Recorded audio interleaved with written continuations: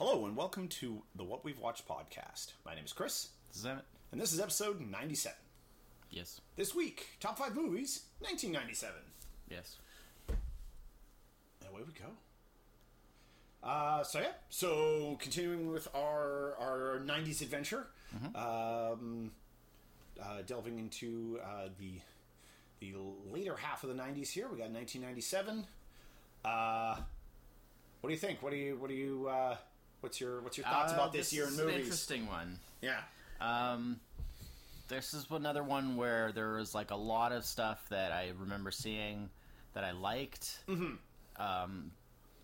But it was sort of tough to just be like, oh, well, clearly like this, and this are like the best. Mm. You know, it was a bit tough because it was there was a lot of stuff that was just kind of like, well, that was good. Oh, but this is also good. And this is good. And like, what would be the best ones? It's hard to say. There was just a bunch of like good stuff. For me, that was the opposite. This had a very definite like, oh, these are the best movies. Like almost like, oh, this is my top 5 without question. And then here's a like also. It was actually here's my top 4 without question, and then here's like 8 other movies that I really enjoyed from that year. Okay. That are like number 5. All right.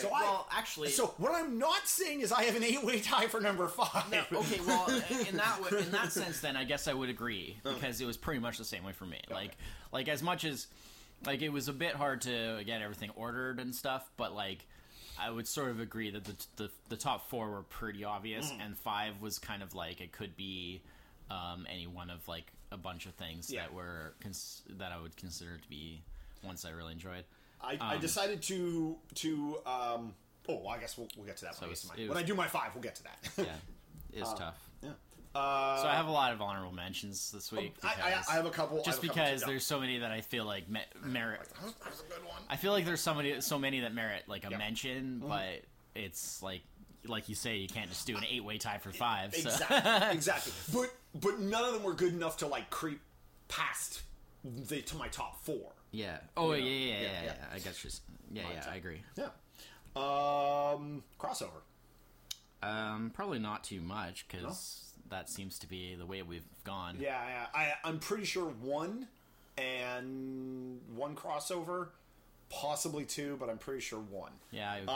I'm actually really curious. I would agree about with your that. list because I definitely saw a lot of movies this for 97. I was like, oh, I know I likes that. I know I like that. But the degree you like it, I'm not sure. So we saw a lot of these together. Yeah, well, that was the other thing. This was 97. Not all of them, was but really a lot like of them. This was one of those. This was probably one of the first years where it was like all the best movies I saw that year. I saw that year. Yeah, like I was lot of them. finally getting to where I was concurrently watching movies the year they came out heavily. Quite a few, yeah. All right. So it's me. Yep. All right. So my number 5 is going to highlight a movie here that has. I'm not sure where else this would go. Like what other list this would go on. Okay. And the fact that it hasn't come up, I don't think in any previous. As I punch my clock, has it come up on any previous discussion? Was nice because I was like, oh, I can kind of highlight it here, and it's Gattaca. Oh, okay. With I almost said Ewan McGregor, Ethan Hawke. Ethan Hawke, and directed by Andrew Niccol, who did not a ton of stuff before this, but quite a few things after it. Some good, some bad. Interesting film, interesting premise in the film about genetically designed babies, basically, and turning into genetically designed adults, and more or less the social implications of that, and how that affects people who aren't, and then there's sort of a seedy, like what happens when you're a genetically designed person and you need to be somebody else, or you need you need to do something that is sort of, because people's lives are like not prescribed for them, but basically in a way, what's the word for that? Where you're like you're allowed to do certain things. And yeah. Not allowed to do other things. Like you're so based planned on out. what you're exactly. And what happens if you want to fight that? What happens if you want to go against that? And I Jude Law. That's it. I kept wanting to say Ewan McGregor, but Jude Law is the other. Those are the two main characters in it. And then I really like this movie. I haven't seen it in a while. But it's that nice bit of... It's almost got a bit of a... It's not a noir movie, but it has a bit of a noir feel to it. And Uma Thurman, also. But it's... oh, crap, I just lost track of what I was going to say. I was saying, but something about the noir... has a noir feel to it. But it does that thing where it's in the future, but it's not so high tech that it's unrecognizable, but like still different enough that it is like clearly like, because they don't like to really tell you like the date or anything, and they don't overly. Like, futuristic things are just part of people's daily lives, and they don't go out of their way to try and, like, over-explain it in the movie, which I really like. You're sort of just dropped in the environment that is the movie, and you have to just sort of, like, unquestioned, like, kind of, like, go along with what happens in the film. But yeah, no, I quite like it. I think it's fairly highly rated. Yeah, I think it a lot of people seem to like it. Critically did pretty good, but I don't know how it did in the box office. But yeah, I saw it in the theater and seen it a number of times since then. But it has been a while. But it's kind of got a unique feel to it, and I quite liked it. Yeah. You've seen it or? Not really. I've seen maybe like a couple bits and pieces. Oh, bits and pieces. Nothing. Not all the way. Nothing I've ever seen looked like it would be of any interest to me.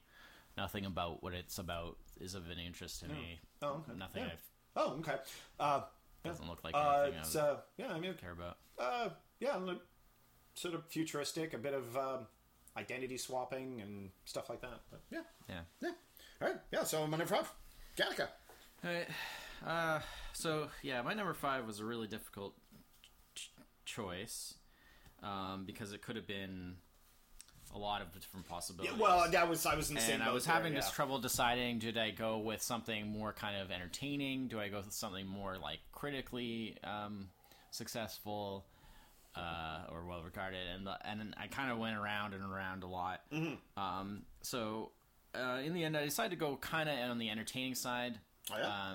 Because it is basically an action movie, but I decided ultimately to go with this one because it's just so unique, and I thought that deserved sort of highlighting a bit. No, that's a good. And it's Face Off.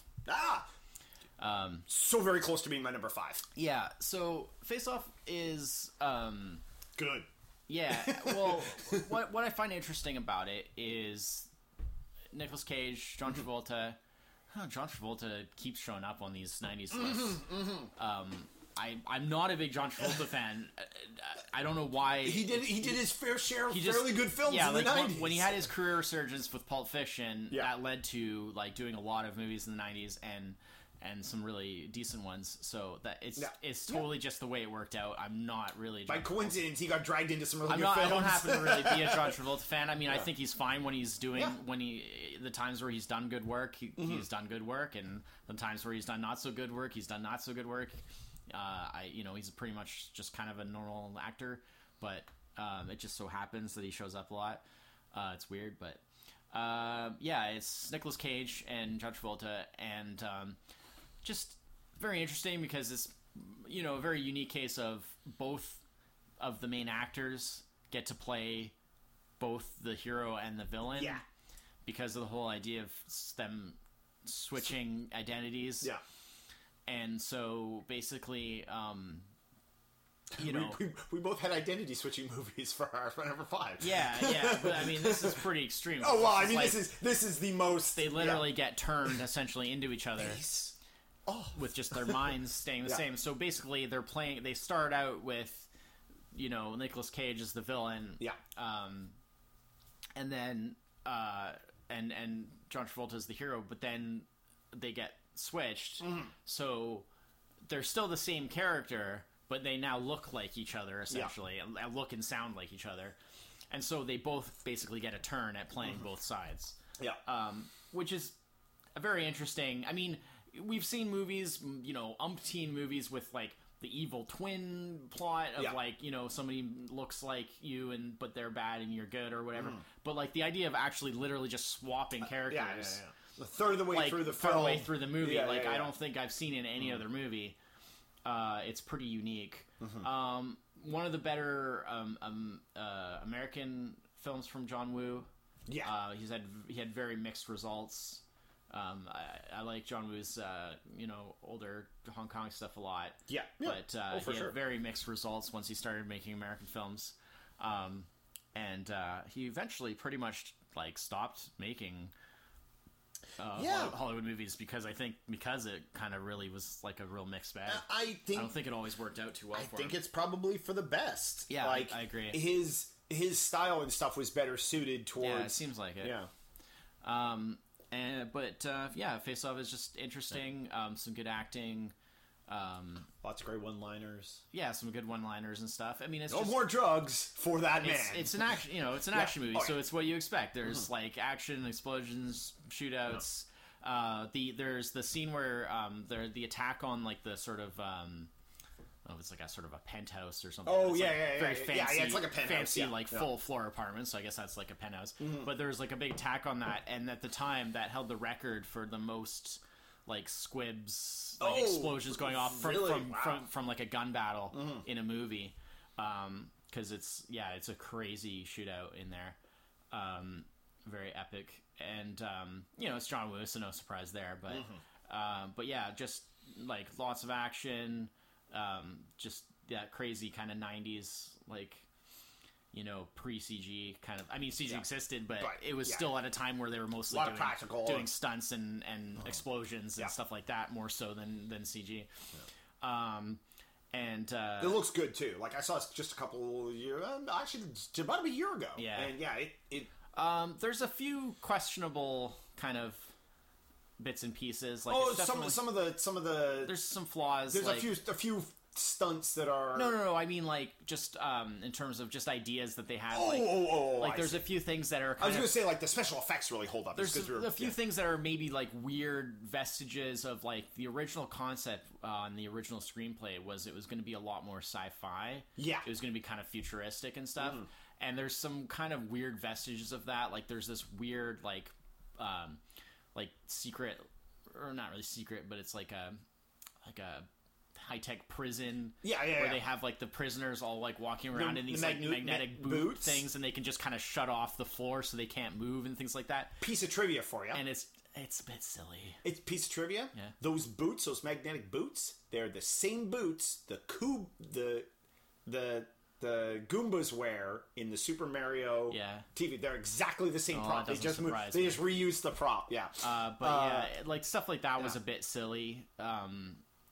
But possibly sort of it would have probably worked better had they retained the futuristic thing. It would have been more like sure. Because as it turned out, those magnetic boots, they didn't stop anything. That whole prison went riot anyway. Like that turned out to be. It's just like the way the juxtaposition there didn't really work too well. And there's just a few things here and there that are just kind of questionable, like a bit cheesy. But you know, I guess that's the case with it's a John Travolta, many of these kind of Nicolas movies. Cage action movie. Yeah, I guess that's not an uncommon thing. Yeah, but I just thought that it deserves merit. Oh yeah, merit for the fact of like how unique it is, how they really tried to do something different. And it is really highly rated. It's super highly rated. Yeah, it's like in the 90s. Yeah, it's really, really highly rated because it's just, you know, it's really well made and stuff. it does what it's supposed to and it do has very well. Yeah, it has a good like plot. It has really good acting. I mean, sometimes very hammy and over the top, but but deliberately so. Like, like they chose their moments of when to really go over the top very purposefully. Yeah. It's just it's pretty awesome. Yeah, no, it's. I mean, it's ridiculous. But, it's absolutely, but in an entertaining way, and it's a well-made action film that has a very unique premise that is executed very well. The funny thing about one of the funny things, every time I watch this film, the part before they switch faces is the part I never remember. Yeah. Like the first third of the film. Yeah. Every time I watch it, I'm like when they capture him. They capture him and all that. Like all the stuff with the plane and everything. I never remember any of that stuff until I watch the film. The last half of the movie, like after they've switched bodies and everything, and the chase is on and everything, like that I remember. For some reason, I never remember the beginning of this film. So every time I watch it, I'm like, oh, I didn't remember this. Huh. I didn't remember that. You know, like the plane thing. I saw the movie a year ago. Did not remember it till just now. You know, like for some. But as soon as they they do the surgery and then they switch the faces, and then it's like, oh yeah, and then it. I think it's maybe because to some degree, I feel like those actors, like they fit better the roles after the face switching than before, maybe. I guess with Nicolas Cage, I thought they did a great job because I thought they both gave their all. Oh no! Like they did a great job. Yeah. Just in my mind, I think of John Travolta more as a bad guy. Maybe I've seen him as a bad guy. Well, I mean, I guess like running time wise, he probably is for longer. I guess. I mean, it's probably.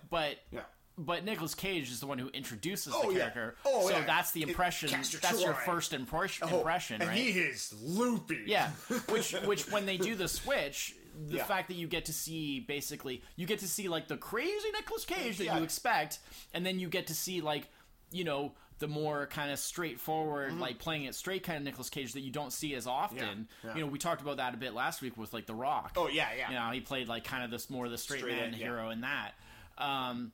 And, you know, he had a couple eccentric moments, but it wasn't like the sort of what you expect of like the crazy Nicolas Cage. So the fact that he gets to do both in one movie, and then that, you know, both actors get to do it, like I just feel like that's so unique. It's very well executed. Yeah. Face Off is what I ended up going with. But I mean, we're going to do some honorable mentions at the end. Many of those honorable mentions probably could have been... Face Off was my number one on my honorable mentions. So many of the honorable mentions that I picked probably could have been. And honestly, deciding to go with Face Off was pretty much like a almost last minute choice because good pick too. What I was going to do as my 5, I thought might be a little... I'll explain it at the end when we do honorables. But I thought what I was going to go with my 5, I thought it was a little too similar to something else that was definitely on my list, and I didn't really want like two films with kind of very similar concepts, so I decided to move them around a little bit. But I went with Face Off for 5. Excellent. All right, so my number 4. My number 4 is not as highly rated as Face Off, but fairly well liked. I almost said from 1997. You can do that. It's fine. I don't care. Grosse Pointe Blank. Okay, it's my 4 as well. Oh, excellent. So excellent. I had a few weeks ago. It came up and we were talking about it, and I had a strong and your enthusiasm at the time. I was like, I have a strong suspicion this is on this list, but I didn't know like where it would be. So excellent. It's my 4 as well, so we can pile together. Yeah. This was one of the ones I was sure we were going to cross over. So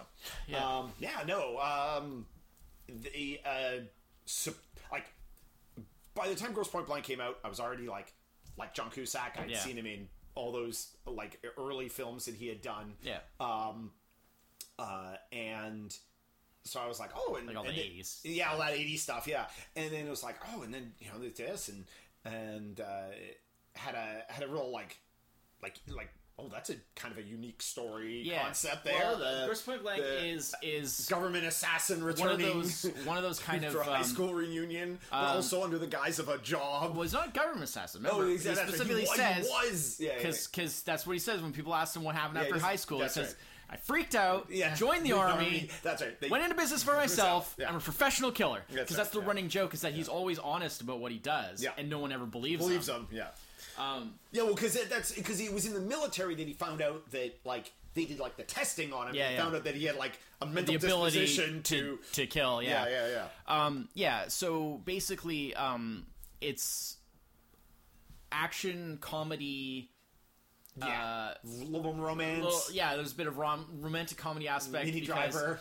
Yeah, the Mini Driver. So basically, John Cusack's character is Martin Blank, and he's a professional killer who is kind of feeling a little bit of discontent with his life and how things are going. Malaise. Exactly.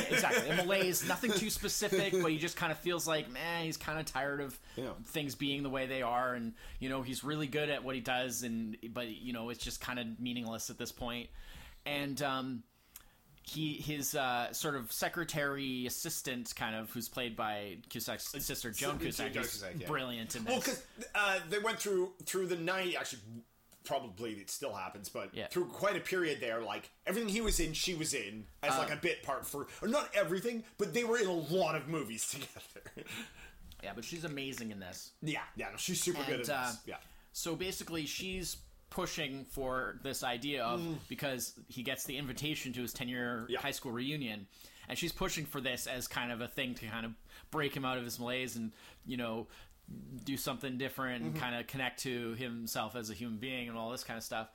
And he doesn't want to do it, but he eventually agrees to do it because I think he gets like a job. Yes, that's it. That's why near there because it's Grosse Pointe, right, Michigan, which is like close near Detroit, and basically, he gets like a job that's nearby, so he's like, oh, okay, I'll go. And he goes, and Mini Driver plays like a girl that he knew back then. That's okay. The whole kickoff, why he decides to actually go is because he's like in the funk. Yeah. And then he has the failed assassination attempt. Right. And that is what drives him. Like he's like, well, I might as well go. Dan Aykroyd. Dan Aykroyd plays like his rival. Dan Aykroyd plays sort of mental it's like case. it's like his sort of old friend / rival. Yeah. So like they know each other really well, but they kind of like hate each other now. Yeah. And he's crazy. Yeah. Little did we know, so this was actually a glimpse into the future of Dan Aykroyd. So Dan Aykroyd is basically working for like a competitor, and he basically causes that's why he job to fail because he gets in the way and so and Mini Driver plays like a girl he knew in high school and stuff. It was the girl he was going to go to prom with. Yeah, that he stood her up, but he didn't show up because he freaked out. He bailed on his prom.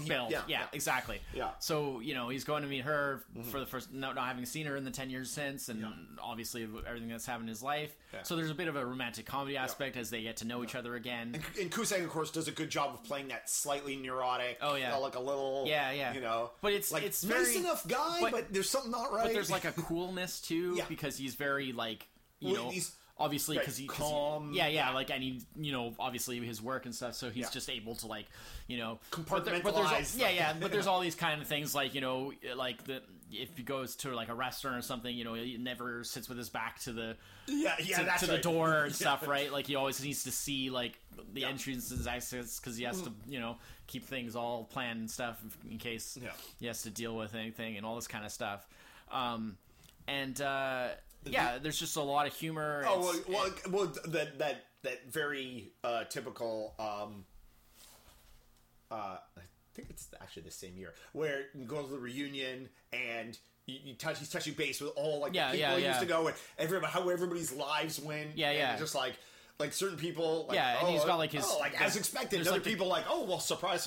Yeah, and then there's like the guy that he was friends with, that he kind of gets back in with, and talks to and stuff, and like whenever people ask like oh what like no one knows like what happened to you after school and like where have you been, and he always like says the truth, but of course no one believes people him. Think he's just joking around because it's so messed up. And then there are like some government guys, like there's like some NSA guys, I think, a bunch, that are and they're just like all over the place. It's once again what's his name? He's known from like The Simpsons and stuff. He's been in so many movies. We talked about him. No, Hank Azaria? Hank Yeah, Azaria. Hank yeah. Azaria, One of yeah, them, yeah, yeah. Hank Azaria plays one of them, and one of the NSA agents. Jeremy and stuff. Piven plays his friend. Right. From, Yes. Jeremy Piven. yeah. Yes, he's been in a lot of stuff. And then like their old the high school teacher remembers is Alan Arkin. Right. It plays like that. It's like, it's been like a while that's since I've seen it. I gotta watch it now. Yeah. Yeah. But yeah, it's really good. I really enjoyed it then. It's one of those kind of movies where it just feels like someone made a movie for me. Like it just has, super good. It has all those elements that I enjoy about movies, where it's kind of got like the actiony, violent kind of stuff, but it's all like there's a lightheartedness to it in some ways. Yeah, it's like comedy. It's got like the romantic comedy aspects. It's got the great soundtrack because it's all the kind of like 80s like music, but it's like different sort of 80s music. Like it's kind of a little bit alternative 80s. Yeah, well, it's because it's like late 80s, right? Because it's like I guess 87 it would be like 80s. Because like the movie is supposed 86. to like take place like when it in the year it like came out. Yeah. I think it's like just Give or before take, or something like that. Yeah, something like that. I think it's like 86 to 96 or type of thing or something. But yeah, and so it has like a lot of that kind of on the soundtrack and stuff, and it's fun. And yeah, it's just cool. Like Joan Cusack's stuff is pretty much all like over the phone, so you just see like her in the office, and like he'll call her and be like, and of course it's that like 90s like cell phone thing, which is sort of funny because you just don't see it that much. No, I mean you do obviously. I mean it's not like they were that rare or anything by 97. It's just. But it's not the way that it is now because it's pre-smartphone. Well, they were not as ubiquitous as smartphones. And certainly it's pre-smartphone, so it's just about when you're on the phone, you're on the phone. It's not like you're not using it as a little computer or anything. So just those kind of like over the phone scenes, which are something it's a bit of a lost art almost. The lots of he does it very well. The panicked whispering that he does, the very intense panic whispering that he's really good at. No, it's great. It's really good. Yeah, this is the name alone, the play on words. Oh the name alone because he's Martin Blank. His name going to Grosse Pointe, and you get Grosse Pointe Blank. It's But now this was it's good. It distinguishes it. It was definitely like I was like, this would probably be good, and then seeing it was like, wow, that was like did not think it was. I figured much more it was going to be a more like a good movie than a great movie upon seeing it. And yeah, I've seen it a number of times. It's a good one to like. Because of how, like you said, like how it's got a real good vibe to it and everything. It's a real easy movie to go back and just watch. And yeah, you should give it another go. Oh, I will. I mean, I have it on DVD. Yeah, it's not like I can't just watch it anytime. I just haven't in a while because I watched it so many times, back in the day. Dan Aykroyd's character. Yeah. The shootout in the hotel. Yeah, and there's a scene where they have like where they meet like in a cafe. Oh yeah, and they're, like across from each other. The guns under the table. They're just constantly like the cat and mouse of oh man, it's great. It's so over the top, but in the best possible way. Yeah. Yeah. No. I love the other because not a movie I liked, but. Romeo and Michelle's High School Union also came out in '97. Yeah, I never really saw that because I don't generally watch kind of straight up comedies that much. Yeah, well, it was because those were characters from I think Saturday Night Live. I think, and it was all right. I know not a number of people that really like it, but it's just like, 2 high school reunion movies in 1 year. Oh, well, that's It's not that odd of a thing. I'm sure there's probably thousands of high school reunions every year. No, but movies. No, I know, but I'm just saying, like, it's a fairly normal conversation. Oh yeah. But all right. So that was my 4 and your 4. Yes. So I guess that's back to me. Your 3. Oh, my 3. All right. My 3 is a movie that's been on a previous list. I don't know why you keep doing that. You're wasting spots. Well, because nothing. My top 3 are to me so by far and away the best movies that came out All right. that year. All right. To not put it on this list would just be like, well, don't have anything this to is say, though. this is not my top 5 of 1997. It's some okay movies from 1997. So we don't have to say a lot about it, although it's been a while since we talked about it. And it was on my top 5 underrated. Yeah. And is The Game. Yeah. I knew it would be. As soon as you said it's been. Oh yeah, yeah. It was obvious. Michael Douglas. Yeah. Sean Penn.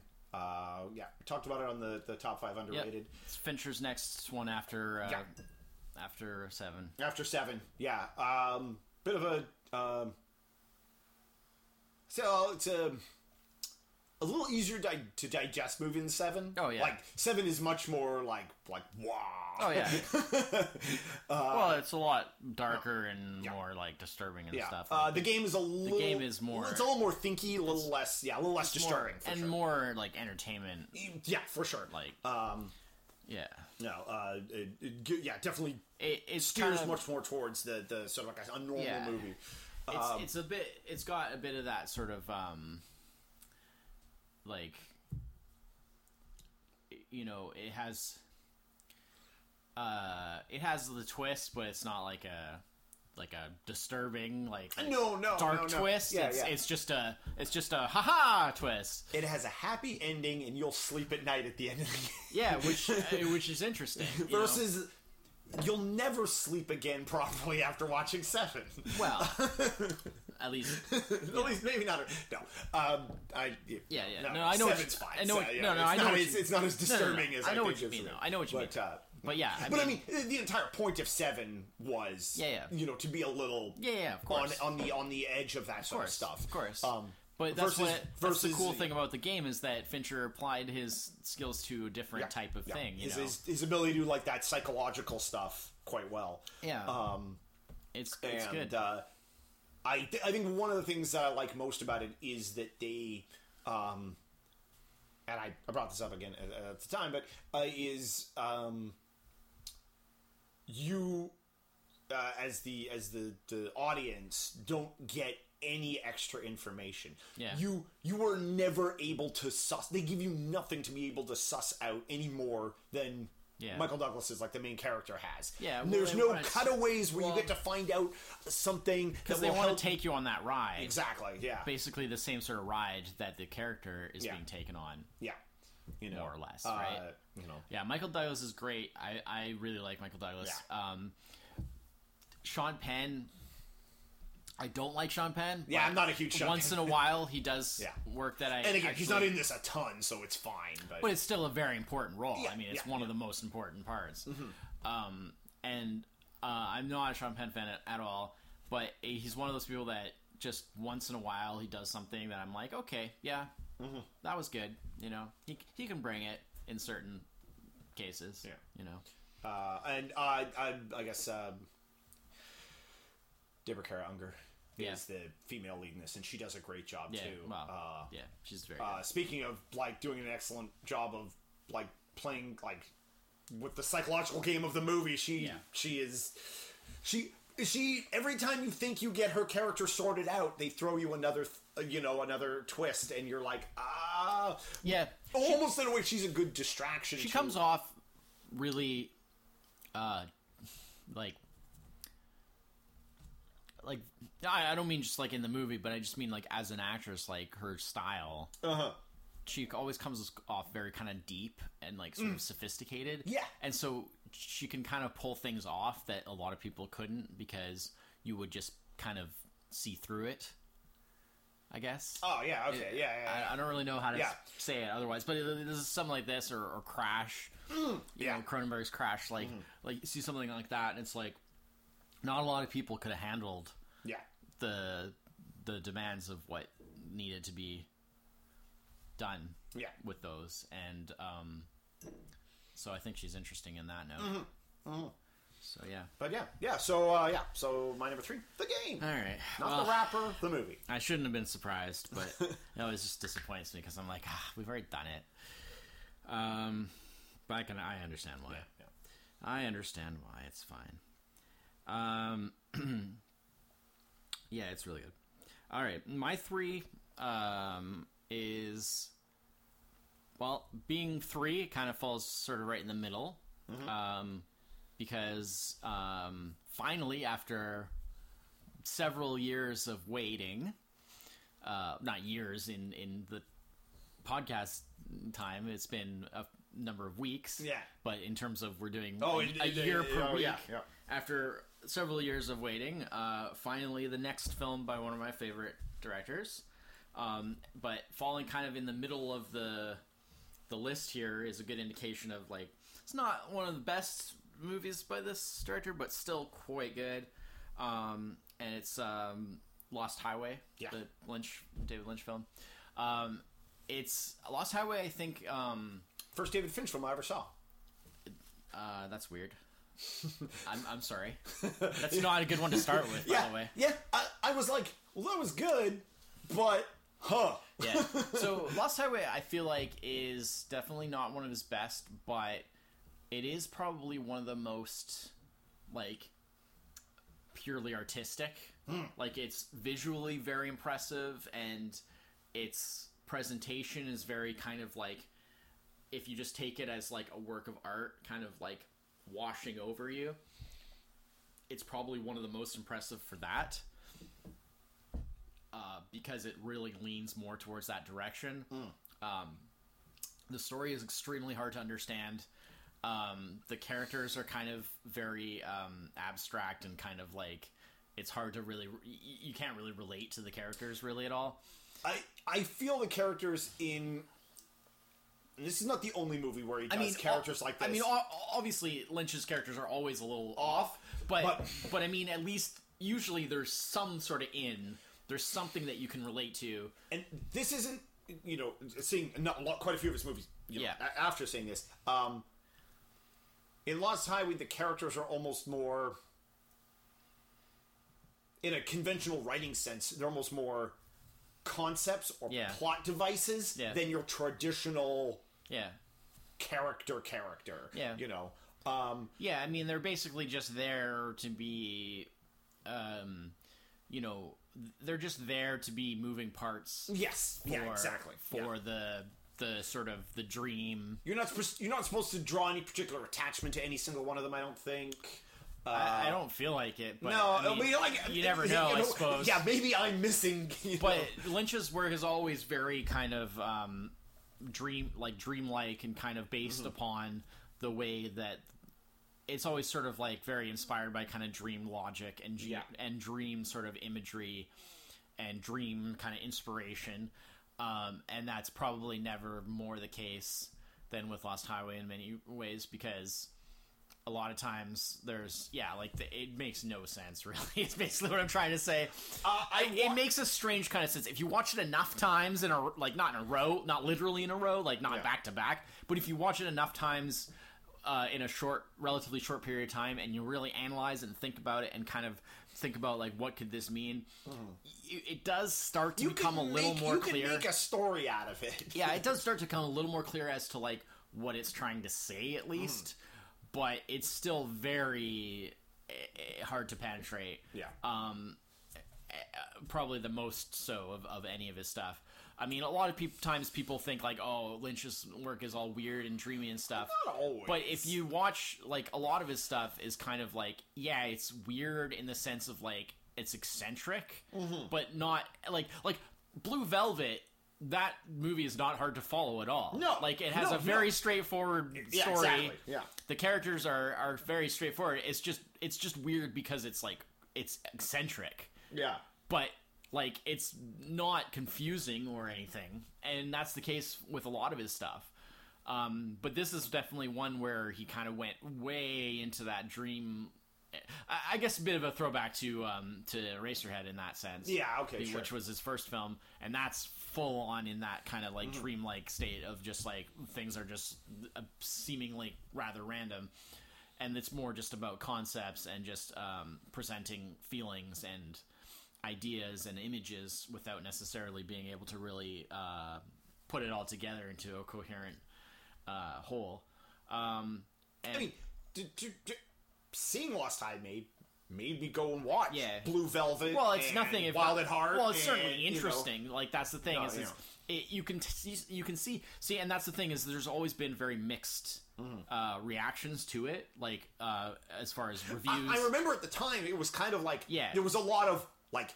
It's what either is this crap? Yeah, is it terrible or is it really good? Because it's like hard to really say.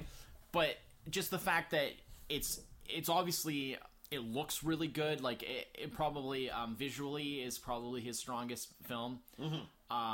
In terms of just having a very strong visual aesthetic and being very just kind of like visually arresting. And it just has some really interesting kind of images and stuff like that. It's just a matter of not really. It's like, what the hell does it mean? But I mean, look, to be fair, like it's not like Lynch, like any of that like feedback or anything. Like after this, he went and made Mulholland Drive, and nobody knows what that's about either. Like that movie's story is. But Mulholland Drive, yeah, I don't want to get too much into that. It's a bit more of it's a little more coherent. The characters are more coherent, but it's more coherent in terms of what its intention is and what it's trying to say. Yeah. Whereas like Lost Highway, I feel like it's kind of like what is like okay, let's put it this way. I could tell you what the plot of Mulholland Drive. I can tell you what Mulholland Drive is about. Yeah. I might not be able to explain what every image or every scene means, but I can tell you what it's about. I can't tell you what Lost Highway is about. Bill Pullman's I can describe. I can tell you that. I can describe things that happen in it. Yeah. But I can't tell you what it's about. Yeah. That's the difference. I mean, is this a movie with no plot? Is this a movie with... Well, it has a plot because things happen and people do things, so... but, okay, is this a... But it's a very obscure... It's a very obscure plot. Is it plot or story? Maybe this is a movie with no story. Maybe this has characters that exist only to drive a plot. I'm not sure what the technical difference is, but... I think... I mean, if there's... I mean, people do things and things happen, so clearly it's a plot, and I assume that would also make it a story. Yeah, okay, I guess. Yeah. I sort of... I think the plot is more the basic element of the movie. Like, the plot is... Like, when we're talking about, like, Face Off, like, the plot of Face Off That's is... a premise. That's actually the word I was looking for, yeah. Is Lost Highway a movie with no premise? It's a plot with no premise. It's hard to say because... If anybody could do that, Lynch... Yeah, because, I mean, to describe what the premise is... Well, what is it? Well, you just end up describing the plot. Yeah. There's no, like, short way to really... Yeah, it's true. I mean... but it has some really good acting. Yeah. Bill Pullman is amazing. Patricia Arquette is that's amazing. Right. I was going to say, it's Patricia Arquette, isn't it? Yeah. And it's got a lot of the Lynch regulars showing up here and there. It's... That color. Yeah, the music is really good. That's actually one of the things I do remember about it. And I guess because it is being a very visually intense movie with not necessarily a lot of dialogue, you also get a lot of music. Yeah. And the music is very... I had the soundtrack to this. Yeah. For a movie that I wasn't... Me too. I wasn't sure what happened in it. I really like the soundtrack. It's really good. It's really good soundtrack. So I felt like it definitely had to rank well upon my list. But I decided to sort of put it somewhere in the middle because, it's definitely not the best Lynch film, but it's definitely very interesting, and it deserves some recognition. And it's very well made. It's very impressive visually. It's very impressive technically. But I'm not really sure what's... I'm not really sure what the point of it is. Yeah. Other than just to put out listeners. Images.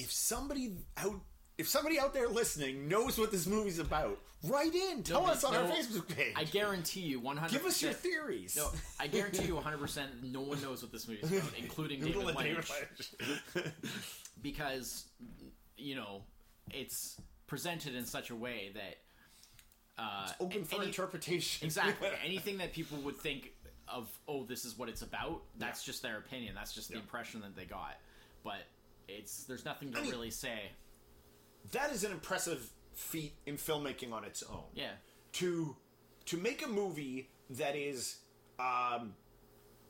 like you say, has a plot, maybe no premise, but it's not aimless. Like, it doesn't just, like, I've seen a No. lot of, like, kind of crappy movies Oh, it's- that are just, like, there's No, a I mean, story it's there, not but it's just kind of wandering Oh yeah, no, garbage. it's not like, slow. This is, it doesn't wander. It's very holds your focused. It's attention. very. It Yeah. has a quite a quick pace, especially for a Lynch film. Yeah. But it just doesn't make any sense. Yeah, you're just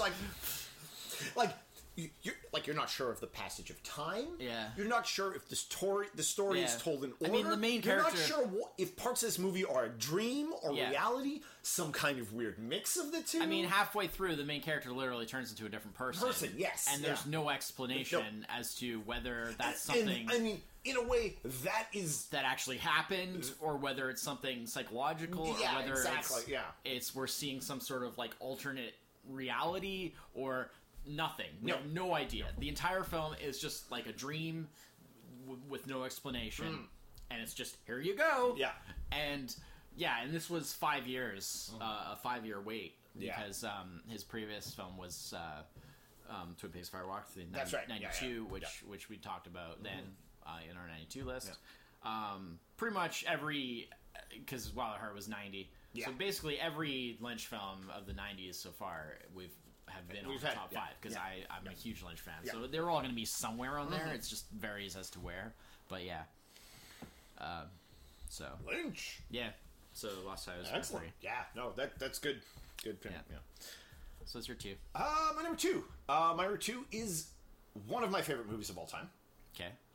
But it's 2, so, which is interesting, Yeah. because that means either your 1 is another favorite movie of all time, or you decided for some reason this one needed to be 2.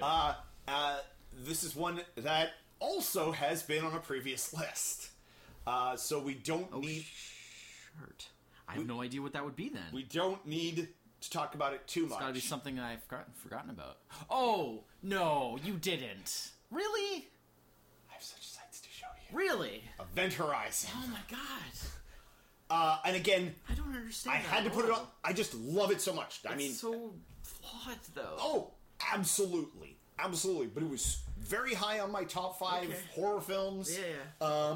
Yeah, no. Yeah, but that's such a specific list. Like but- that, I'm fine with. Like Just it's a great horror film, Go but looking at the movies from '97. I Yeah. mean, I own this. I've seen it many times. It is a movie I will go back to when I want that scary fix.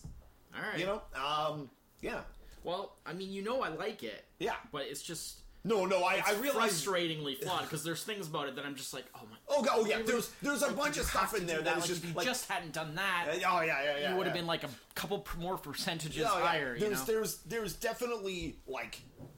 And it is also like it's not a well received movie. It's not very I don't well care about rated. but People hate Paul W. Anderson movies. and That's true, and That's they just are- the way it is. Yeah, that and, makes sense. And Yeah. I've always thought that he's better Yeah. than what people give Yeah. credit for. But I mean, he still makes movies, and, and I mean, none of that stopped I him love, from making movies. I love, but- I love Hudson Hawk. Oh, Hudson Hawk, yeah, I have yeah, nothing yeah, yeah. against films being being Underrated, very yeah. low rated, because sometimes people just don't get them. But this movie is just so frustrating to me and because it's so close to being so great. close, yeah. And there's just all Yeah. these like problems. just with little things, and it's So and it's forgivable for you. That's fine, but yeah. it's not for me. and Unfortunately. for me, it's just I do really like it. I like the premise. Yeah, I like the plot. yeah, Sam Neill is awesome. Yeah. All the acting, I think, actually is good in this. For considering with horror sci-fi movies, you often don't get. Yeah. You often don't get great acting. Yeah. You often don't get great budget. Sam and this Neill, movie actually had a lot. Sam Neill Lawrence is- Fishburne's real good in this as like Yeah. the counter. Sam Neill's so good. Like, and you yeah. think like you can add everything. Like, think to the '90s when we had like there's this Jurassic Park. Jurassic Park. Yeah. In the Mouth of The Madness, Yeah. Sam Neill was just, oh my god, so good. I don't remember. Was Mouth of Madness on my 94 list? I don't think so. It was on my honorable mention. I think you might have mentioned it. But, yeah. But you did, yeah. yeah. We already had it on our. On our again, we both had it on our. Well, no, I didn't. Oh, I did the thing where I didn't use it because I knew you would have I'd it. have it, yeah. Because I already on our horror list, I doubled up on every that's single right. selection. Right. I really did a top 10. Yeah. And so for my You knew that was a safe. That was a safe, so yeah. for my for my Carpenter Yeah. picks, I had to go with The Thing and Halloween.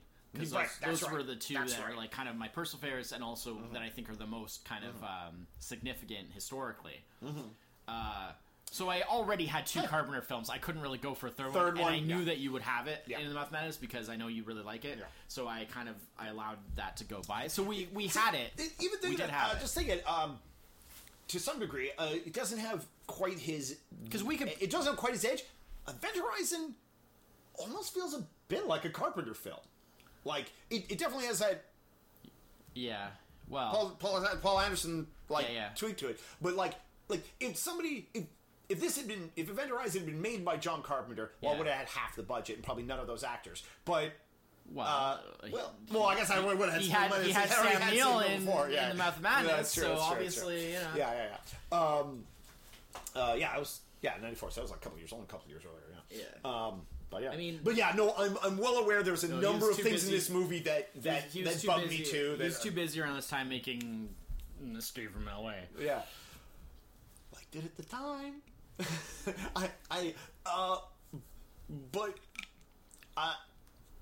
Side note on Escape from L.A. here. I think the thing was it has some good decent moments. When I saw Escape from L.A., I had only seen Escape from New York once before. Yeah.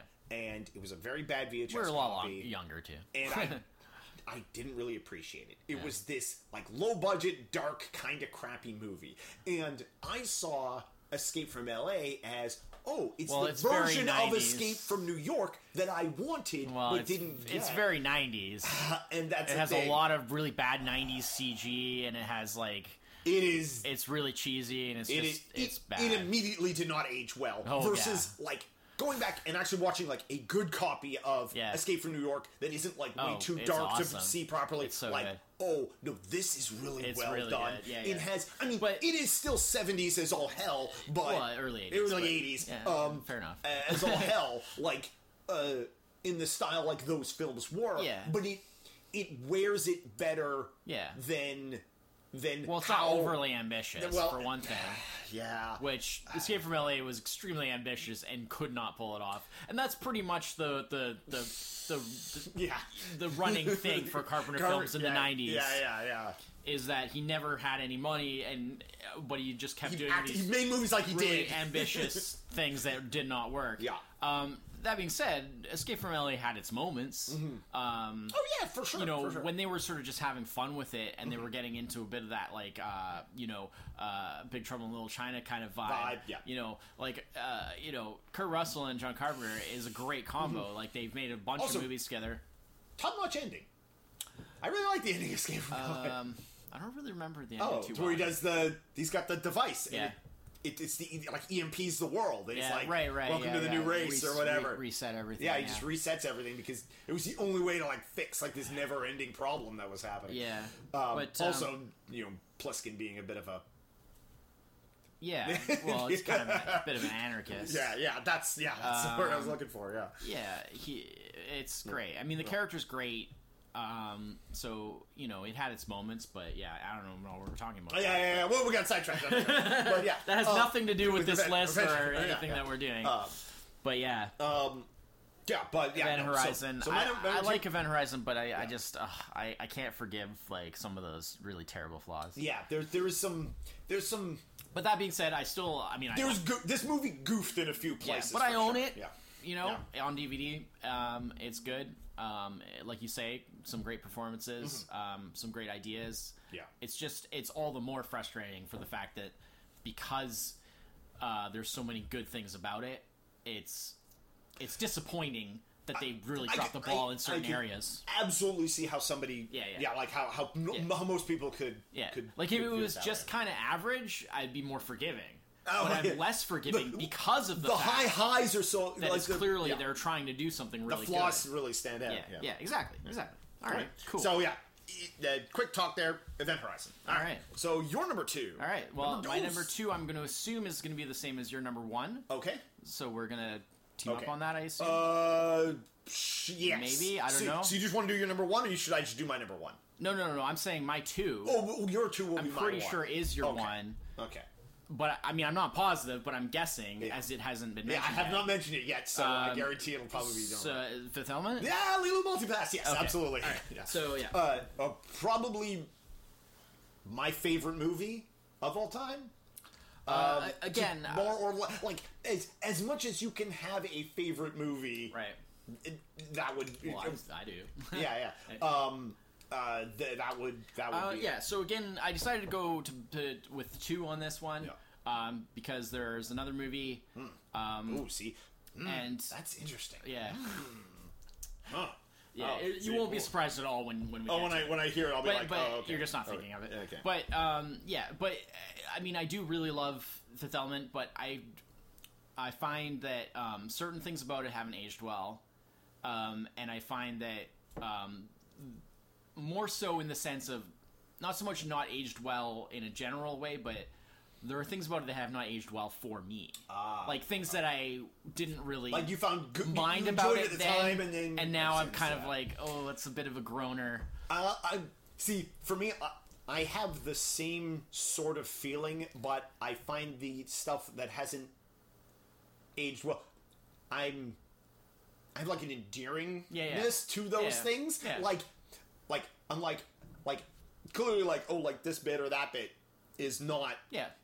But it's just like all that does is fuel nostalgia for the time. I'm applying a very high standard here, Yeah, but I feel like applying a very high standard is acceptable for something much like what we just talked about with Event Horizon. Applying a high standard is acceptable when the movie itself is presenting itself at such a high level. Yeah. Then you kind of correspondingly want to, it's not trying to be It's not just some like crappy B movie that you have a laugh at, right? No, this was so because of that, I do hold it to kind of a higher standard in a way, which means that those things that don't quite hit the mark, I'm being more critical than I probably would be of a lesser movie. Fair enough. Yeah. But at the same time, this is like Luc Besson's masterpiece. Yeah, you know, it's kind of different than anything else he's really done. For sure. I'm looking forward to seeing what Valerian is like because it's kind of his return to epic sci-fi. And see, it's been 20 years. Was that a one and done? Are we, is... Well, I mean, it'll be different, but I mean, in 20 years, like, it's changed a lot. I mean, in terms of what you can do with effects and so on and so forth. Obviously, the material is different because, this is... The Valerian is based on, like a comic and stuff like that, and Fifth Element was his own original material, obviously influenced by other things, his influences. But I mean, he basically came up with like the basic story and stuff like that for Fifth Element, like in high school. Yeah. So it's got that real kind of like notepad sketches and stuff like that, like teenage fantasy kind of come to life aspect to a lot of the movie. And I don't mean that in an insulting way at all. I mean that in like a cool way, like it's very, well, it's sort of like a teenage fantasy, but then like realized as an adult later. Exactly. Like obviously through the eyes of an adult. He didn't try to make it like he was smart that he waited until like not only was he an adult, but he was a very accomplished filmmaker who had made several other features before this. But yeah, like it's just there's so many great things. There's like it's visually such a treat. Yeah. Everything, I mean, because of course it takes place like in the future, everything is like an overly elaborate set. Yeah. There is no it's attempt to like reuse anything modern. Yeah, well, he put a lot of attention toward the idea of design and the aesthetic of it. Yeah. Absolutely. Like everything the costume design was done by like Jean-Paul Gaultier, so it's like all high fashion costume design, but it applies to the entire world. So like they go to like McDonald's and like the servers and they have like these crazy hats have these ridiculous uniforms that are like high fashion, but they're McDonald's uniforms. It makes no sense, even all you tell the cops have these weird and everything is like that in the entire movie. Because it's so like designed to be this like it is like weird, it is like high fashion. It is like the costumes are high fashion. The film style of it is like crazy high end like music video. Yeah. Like it is very Yeah, and then it's got all this kind of like taking a bit of the idea of like Blade Runner type of thing to like the extremes of just like having these like colossally high buildings. All the traffic is in the air. Yeah. You know, and there are no roads. You never really see the ground. Like it's so far down that it's like the Undercity. Yeah. Well, even when they drop into the Undercity, it's just like pipes and fog. Yeah, you still don't see like the ground. Yeah, you know? and so like it's all the traffic is in the air. You know, you have these tiny little apartments that everything is like folds out of the wall because like there's like literally no room. It's just these, you know, tiny little cubes. At some point in the movie, they say the population of Earth, and it's like some nonsense number. It's not nonsense because if you think about, but population, it's like 200 billion, I think. 200 billion, right? Because when you think about population growth, But in terms of like what our population is now, you think like, wait, 200 billion people? What? Yeah, so they just really start stacking everybody. So yeah, all the traffic is like multi-level. Everything's vertical. All the way up super through the sky. Vertical, and I love the like even like right at the beginning, I mean, everybody's seen this movie. It's Bruce Willis. The boat that he buys his sushi from, like it's done like it's an old style like junk. But it's still floating in the it's got the anti-gravity. He's a cab driver, and you know he drives his cab through this. Well, he's like ex-military, but he's become a cab driver, and it's like it's like totally like a flying car. All the cars are just like flying cars, I mean it's crazy. Like it's everything is at 9. 11, I mean. Everything's at 9. Dial it down a bit. That's weird. It's like they really didn't push it as much as they could have. Normally goes to 5. Yeah, so. They really didn't push it as much as they could have. They could have made it a little more extreme. But this is definitely. I've been waiting 97 episodes to put this on the list. I'd seen there had been a couple of movies earlier, like, that I'd seen, like, Cuffs we talked about, and Chaplin, which are both 92, oddly enough. But this is really the movie that I really, like, was fully conscious of who Milla Jovovich was. Yeah. And, I mean, you knew me at the time. You know how, like, semi-obsessed I was with her at the time. She was definitely my favorite actress for quite a while. I was really, really into, you know... I do. Probably first big celebrity crush, like, post kind of teen, you know... I think it's fair to say, like... It was not a stretch for me to believe that she's playing the perfect human, let's put it that way. This movie made Milla, like... everybody knows who Milla is now, like, you know... Yeah. But she didn't really become a big star. It's weird. She made a lot of like indie movies after this. Yeah. You know, and then they started doing the Resident Evil stuff, which kind of became like kind of her claim to fame. But because they were never like popular with critics and mainstream and stuff like that, it sort of kept her in this kind of a bit of a ghetto of like genre film. So she never really became like big, but. At the time, I was because I mean, The Messenger is the Joan of Arc movie. Yeah, also very was good. Luc Besson made after this, and also starred her, and she had a great performance in that. So at that time, you know, that was when I was big into, you know, and they were married for a short while too. That's right. That's right. Yeah. Yeah, I mean, just Ian Holm. Yeah, Ian Holm. I mean, most people would just be like, "What, Ian Holm? Like that's such an odd." He is the out of his element character that is just kind of getting dragged along. But he embraces it, man. Like he doesn't feel out of place in the sense of like it doesn't feel like the actor's out of place. Like it doesn't feel like he's doing it and kind of doesn't really want to be there, you know? He didn't pull like an Alec Guinness in Star Wars where it was like Alec Guinness couldn't give the slightest crap about Star Wars. Yeah. He didn't really understand it. He didn't care. It was just a job. Yeah. Right? He did a good job because he's Alec Guinness. He's a great actor and he was professional, but he didn't care at all. But you don't get that feeling with Ian Holm. Like it feels like he embraces the feel of this movie and he feels right at home in it. But yeah, it's not necessarily the first type of thing you'd expect him to do. Gary Oldman. Gary Oldman, again, wonderfully like Jean-Baptiste Emilio Zorg. another wonderfly eccentric Oh performance. yeah, again, like with the fashion stuff, that headpiece, he's got that weird clear thing he just wears on his head. Yet another accent to chalk up for him, and I mean, Oldman. What could be said? What can be said about Gary Oldman? I mean, real good in this. Like you pick any 5 Gary Oldman films or like performances, and they're all like totally different. They all have different accents, different. Yeah. You know, they're a different type of character. He's one of those chameleons, you know, in the acting world. Yeah, I mean, just a lot of really crazy concepts, and just, you know, it never really stops. Mm-hmm. You know, the pace is great.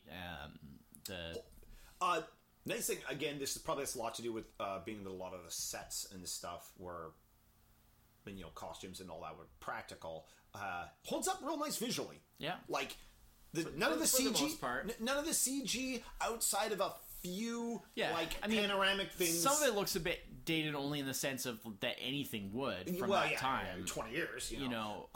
Because you know that they can do such more sophisticated stuff, but it doesn't look dated in the sense of looking bad. No. At least not how I remember it. No. Maybe some of like the ships and spaceships and stuff. That's a tricky thing. That is where it's any of the kind of the But even then, shots. Like those those may have even been models. I don't remember. It's been a while since I've seen it. But nothing looks like nothing like does that like pop out like but there is definitely like that would look better now. Yeah, like just that kind of feel for to sure. It. Yeah, for sure.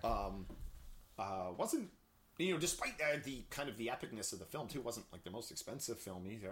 Well, it's very European. Yeah. So I think they saved like it was like 90 million or something. They made it a part outside of that kind of Hollywood machine. So I think they made it for European money. So it was like, you know, it kept it in that sort of more controlled thing.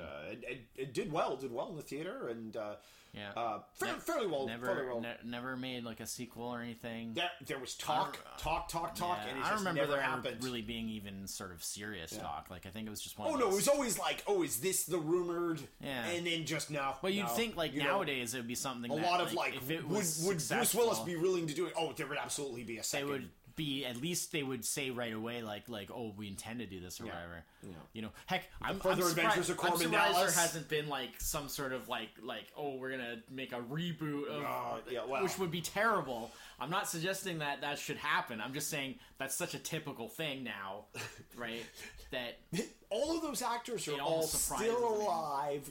You could do the reboot and change none of the casting. The only actor that probably even looks vaguely different would be Chris Tucker. Because back then, that was when Bruce it was Willis looks completely different. Well, he looks older. Yeah, and he's now like bald Bruce Willis. Oh, I guess he's bald. Oh, yeah, that's right. Because he sort of has some hair. He's really changed his look quite a lot, and his whole kind of this is back in the like different. Oh, that's true. Well, yeah. This is back in the like super skinny Chris Tucker years. Yeah.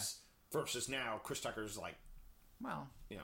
Well, I mean, he also he went off acting for a while and stuff. Whatever. Whatever.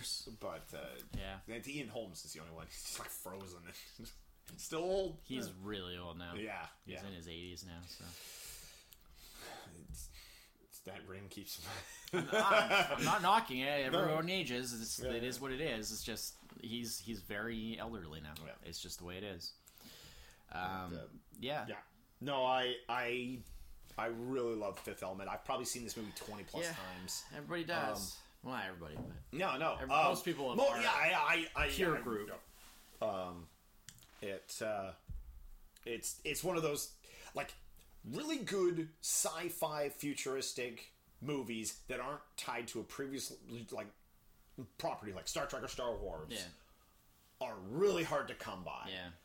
And when one comes along and it is really good, that is always especially is the rare thing. Yeah, well, that's what I mean. Like, they make them, but usually they're just kind of like, it feels like a cheap. Even the worst 90s Star Trek, even the worst 90s of the Star Trek films, like the next gen films, is still, at the very least, production quality miles ahead of any other sci-fi or anything else. Like that is just, like, we talk a lot about, like us growing up, and up probably until maybe about 10 years ago, like westerns hard to come by. Yeah.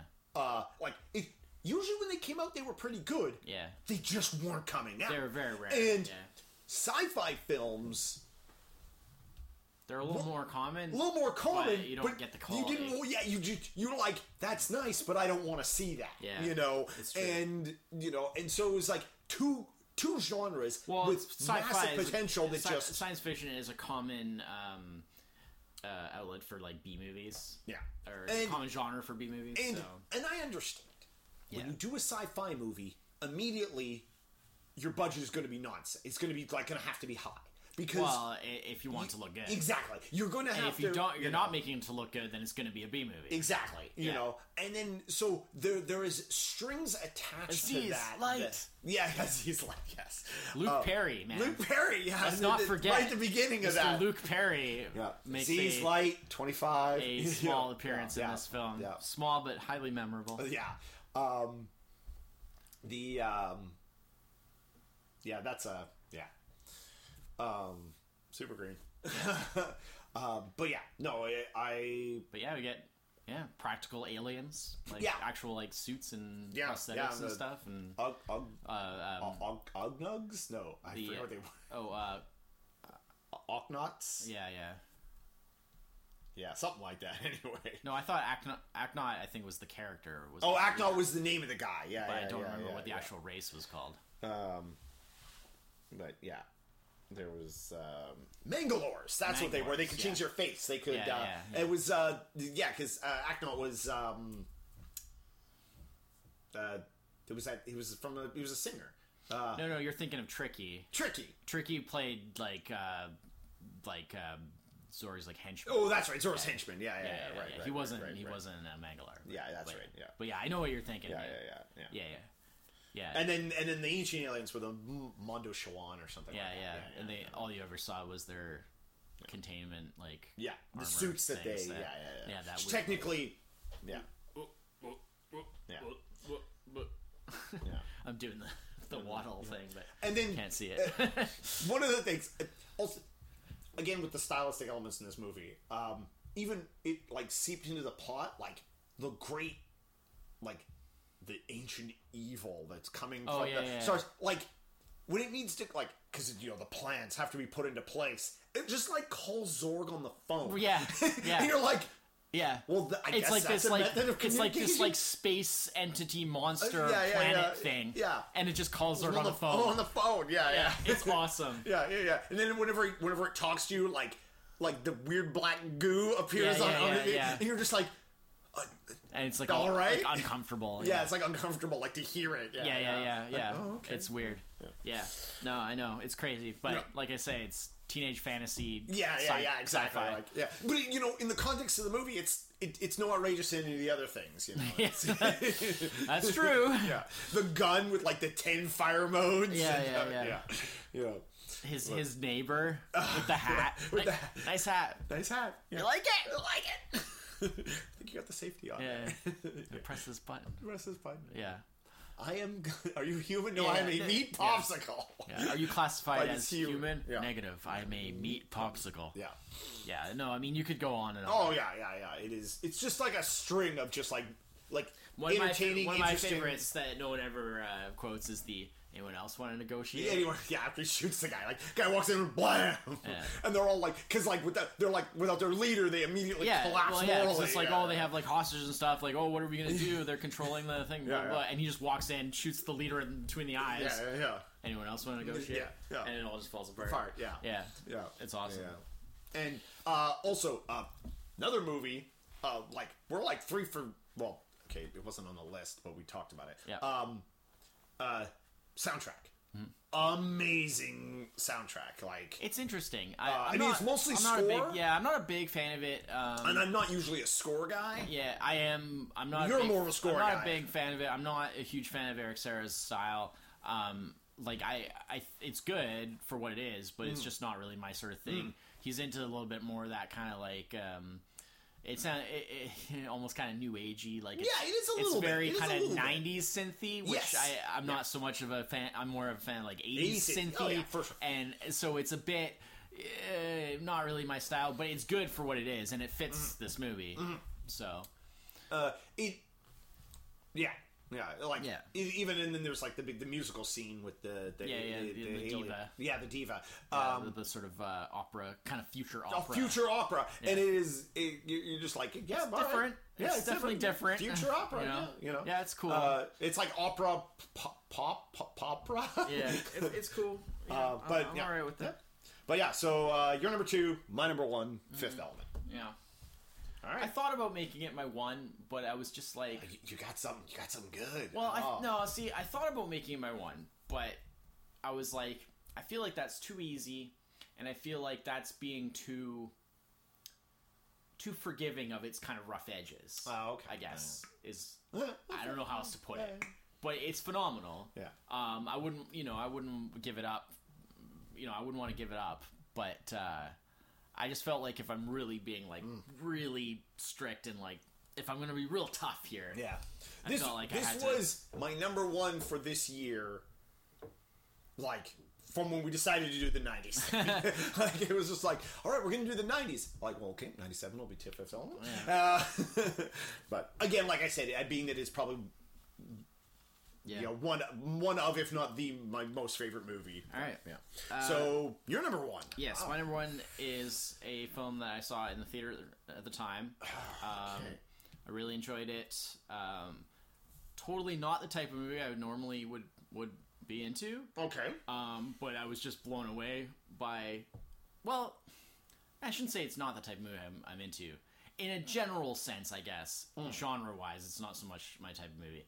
But there are specific qualifiers to that make it more of an interest thing. But saw it in the theater at the time. I think I may have seen it with you, but I'm not. I'll let you know when you tell me what it is. I think I might have. Yeah. But it's LA Confidential. Yes, we did see that in the theater which to me is like. I like the Titanic was the big like Oscar winner and the big like everyone talking about like critically like it was all like everything was Titanic that year, 97. That was LA Confidential to me. That was easy to leave off my list because I haven't seen it. Yeah, LA Confidential to me is like the one that really should have had that. Like the way that people. It's the better movie. Yeah, like the way that people say like certain years where they're like, oh well, where they're shocked that like such and such won over. I mean, I guess I'm not shocked because often the Oscars there is a certain popularity contest aspect to the Oscars sometimes.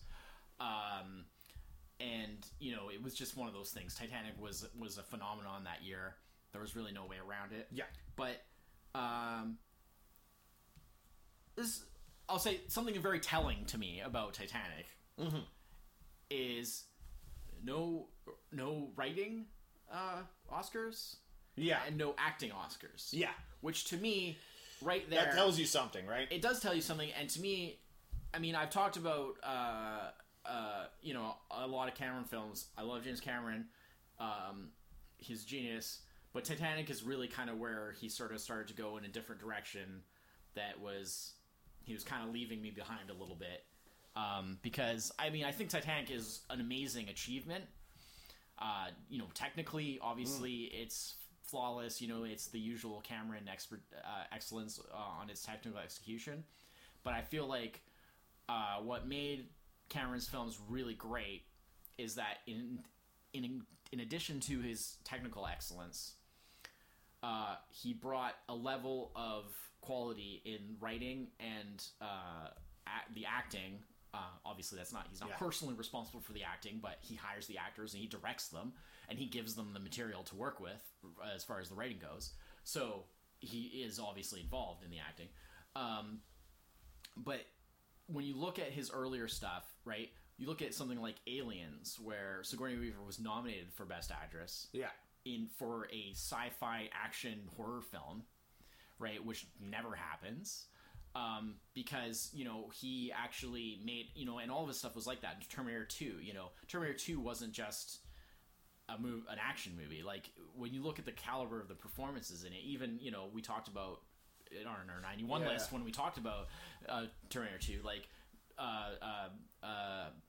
you know, Arnold Schwarzenegger, that's like one of his best performances, like on a level of just like the technicalities of being an actor. Yeah. That's a great performance. He's not just there to like run around and shoot things and hit things, you know, which you could do. Oh yeah. There are many action films where basically that's all you need. It's Arnold is just being Arnold, you know, but the fact that they actually demanded a little more and had him do some real acting, you know, and Linda Hamilton is great in T2, et cetera, right? You know, you look at The Abyss and Ed Harris and all of them, and there's some really good acting in that. So the thing that was always kind of part of the hallmark of Cameron and why I was such a big fan of him is that he never just kind of settled for like, oh, we're just making an action film, so it doesn't really matter. We don't need to have really good writing or really good acting or anything like that. We just need to do some good stunts. You know, sort of Michael Bay approach. You know? Right. Like again, I'm more of a defender of Michael Bay than most people would be because I feel like he's making films knowing exactly what he's making. He's just making a empty popcorn action film, which is fine sometimes. He knows what he's doing. If it's well done, it's fine sometimes. But what made Cameron so great is that he never went for that, and he always tried to bring it to that other level where you had great writing, you had great acting, as well as all the great technical stuff. And I feel like for Titanic, which ironically, considering it was the most successful with a general audience, and it had all this like drama and romance aspects to it and stuff like that, but clearly what was lacking in that is that it was not as well written and it wasn't as well acted. So you look at LA Confidential, and even though it wasn't winning Best Picture, Best Director, all that, it actually did. It won Best Adapted Screenplay, so it did one for the writing. And Kim Basinger won Best Supporting Actress. Best Supporting Actress. But it's a smaller part. So the fact that it actually did win writing and acting awards kind of showed where the deficiencies in Titanic were. So to me, like, I feel like if you're just looking at it in terms of critical success and stuff like that, to me, I think LA Confidential should have been the best picture for that year. But I assume it was nominated. Yeah, I'm almost certain it was. I mean, how could it not be?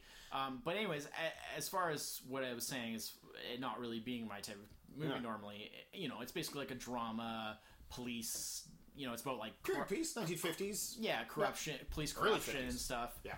Hell of a cast. That should... Also, absolutely, this was on my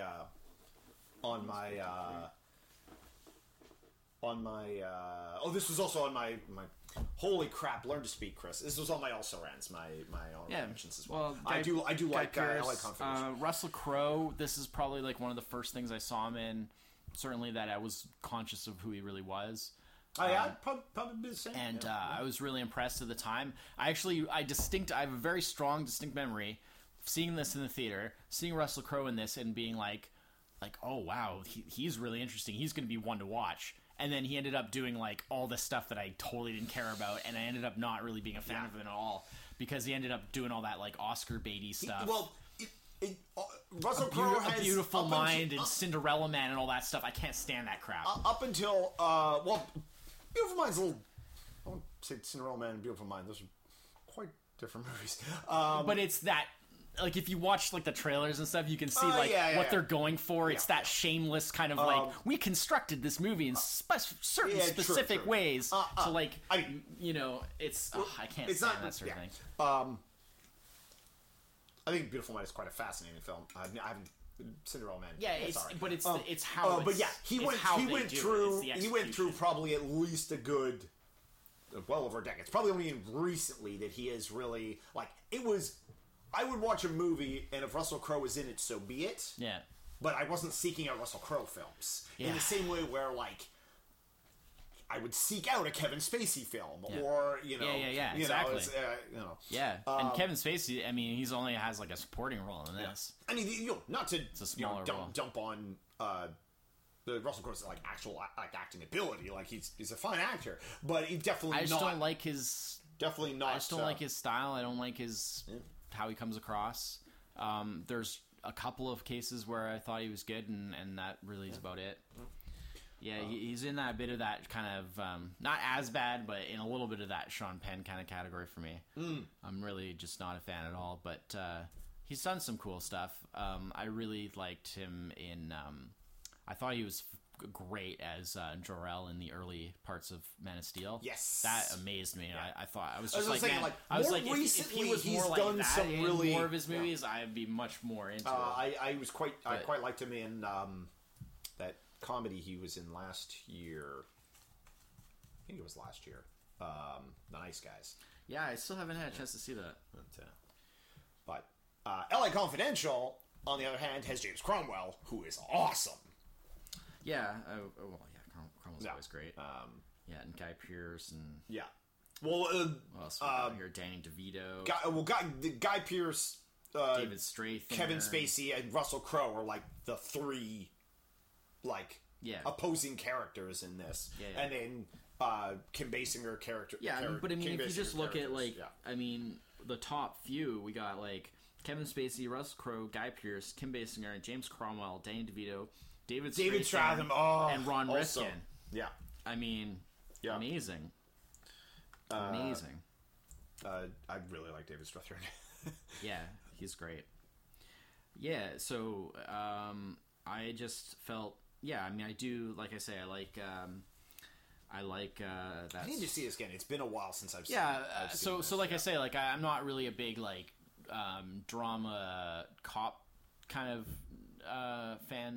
movie fan necessarily, but I do like the sort of like noir-y kind of that sort of era.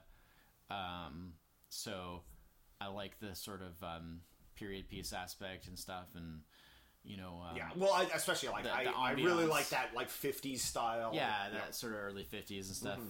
This is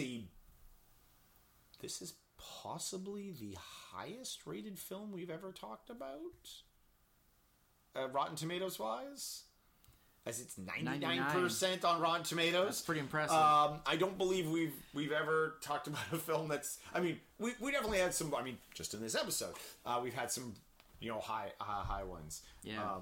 But that's pretty impressive. But yeah, no. This is when I came across this when I was looking at films of the 70s. I was 97. I was like, first I was like, oh, that'll probably be on Emmett's list. And second, I need to see this again. I have not seen. It's been a while for myself as well, but right. I mean, but it's one of those ones that I never forgot. The feeling of seeing it in the theater, and it's been 20 years, and like I still have I have sense memory of that first time of sitting in the theater and watching it and feeling things. And that's pretty impressive. That doesn't happen with very many movies. Yeah. Like, even if you remember seeing it in the theater, that's not the same thing. That's not what I mean. I mean, like, the actual memory of, like, how you felt sitting in there watching it, you know? Yeah. That's a totally different thing. A movie of a certain quality and a certain caliber will do that. Yeah. Like, but it's just, it's where rare. You're like, oh... This is what an Oscar movie that's not Oscar bait looks like. Yeah, it's nominated for 9 Academy Awards. Yeah, 2 for Best Actress in Supporting Role for Kim Basinger, and for Chris Hansen and Brian Helgeland for Best Writing and Adapted Screenplay. Yeah, it's also nominated for Best Picture, Best Director, Best Production Design, Best Cinematography, Best Film Editing, Best Original Dramatic Score, and Best Sound Mixing, and lost all of those to Titanic, of course. So, yeah. I will never know if Titanic is actually. LA Confidential did. I do remember one seeing though that even before we came to do this, but like when I was just looking at initial little bits of research, I did see that it did get best film for the Critics' Choice Awards. So yeah, that's why I'm kind of like that's okay, but so. Because I mean, a movie like Fifth Element, I can understand why, like from a populist sort of standpoint, like that could be seen as like, oh yeah, that's the best movie of the year because it's like it's the most sort of entertaining and kind of fun and kind of of that type of movie. In the category of like Avengers, but I know realistically, a movie like Fifth Element is not going to be ever considered like the top sort of critically acclaimed movie or like the best picture. Get nominated for like special effects or something. So in terms of films that had realistically had a shot at that, I think El Confidential by far was the best. And I think it should have won it, my opinion. And this stems back a little bit to what we were talking about earlier about when I was saying about things like a lot of movies movies come out. A lot of sci-fi movies come out, and a lot of them are great. You know, and Yeah. it's an odd genre. It is always a little depressing when you look at like all the films that Hollywood can produce in a year, Yeah. and you know the good ones, the bad ones, the great ones, the crap ones. Yeah. And then you see what gets nominated, and Yeah. you're like, okay, and you know, there's always like, well, 2/3 of those are obvious choices because Yeah. that's the Academy for you. Yeah. Why can't we get a sci-fi movie with, like, why is there no sci-fi version of LA Confidential? In terms of like quality of story, and plot, it and happens. Like, It's just why rare. is It's it- just extremely rare. And I guess this may be one of those things of, and this is the populist how people think of movies, where sci-fi is considered a genre when it's not. It's a setting, versus. And so, like, the setting of sci-fi is... Well, it's supposed... Okay, hold on. Yeah, though. no, but I'm saying... It's This used as a setting setting. a lot, but it's intended to be a genre. A genre, Because exactly. science fiction, what it actually means Yeah. is it's exploring how changes in technology and Yeah. scientific progress Yeah. will affect people and society. Yeah. But people No, think about it right? like, So oh, that's- that movie's it's a theme. sci-fi. So it's supposed to be a genre, but it's often used as a setting. And I think... Just let's be clear. But the popular thought is... Right. But that's because the concept of genre and setting are... Those are interchangeable in most people's minds when it comes to movies. Yeah. And categories, back in the day when you go to the video store, also there, and I think that's probably where that came from. Yeah. Where you can't, like, the plot and the story and the setting, or not the setting, the genre of what LA Confidential is, like, is like, the quality is in that, like, the brilliant writing that was Yeah. put into it, and if LA Confidential was, and I'm going to use in air quotes, exactly the same, but set in space. Right. It probably wouldn't have been like half the glances. Yeah. And it's a shame that the setting / genre of sci-fi, or many settings, are just like an automatic dismissal for, To a in terms of like level, yeah. yeah, and it's one of those, like, there's a I hate to use the word prejudice, but there's a prejudice there against that kind of stuff. Yep. And it's too bad. And it is too bad, but it's the way it's always been. It's the way it's always been. And I think that's why we have like good noir cop, genre, like the time setting are much more frequent, and the quality is more often good than bad. Versus sci-fi, where the quality is more often bad than good. Well, that's probably part of the problem right there. But the case science fiction is because films would probably get more respect if they stopped making so many crappy ones. But my wondering is, what is the chicken and the egg? No, I agree. We're making but- a sci-fi movie, so we can't possibly get the kind of writing and acting that we need to I make this. understand what you're saying. I agree. I'm just saying that's probably part of the reason right there. Is just stop making so many crappy ones. On the flip side, it does make the really good ones stand out really good, versus, and to be fair, LA Confidential stands out amongst its peers. But it stands out as a 9 amongst a bunch of, 6s, 7s, and 8s, versus, like, say, like Fifth Element stands out as an 8 amongst a bunch of 2s and 3s, and you're like, it is much easier, but I do absolutely agree about LA Confidential. It is kind of a shit. It is kind of a shame that Titanic came out in '97. I just kind of walked all over. And I do feel Titanic did get to say the popular opinion swayed maybe how the awards went on Titanic. A little bit. Well, it was such again, a cultural as phenomenon. a person who has not seen Titanic, Interestingly, I cannot something which was not I may love it. something which was I'll not never know. not very likely. Something which was not, which would interestingly enough was not fully repeated with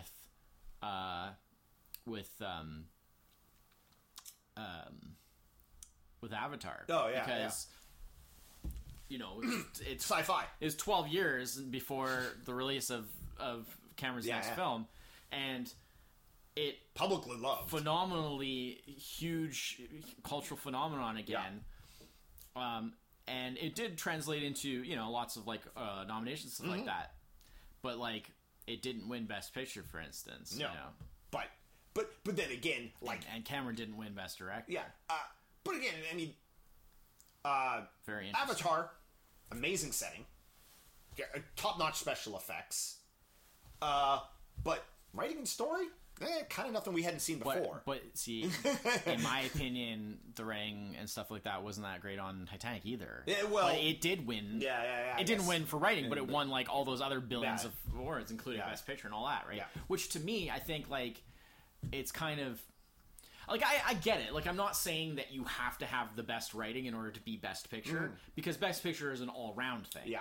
So if your writing is an 8, but you have 4 other categories that are 10s, then you're probably Best Picture. Yeah. Whereas a film that has writing is 10, but other things are 8, then maybe that's not Best Picture. That's I always, get it. Like that's I'm not always, saying and we talked about this, I think, the last time we did Oscar Talks, where that's always the weird conundrum. At a certain point, when a movie has won like 7 or 8 categories, you're like, well, if this doesn't win Best Picture, then this entire system is a sham. It should be based.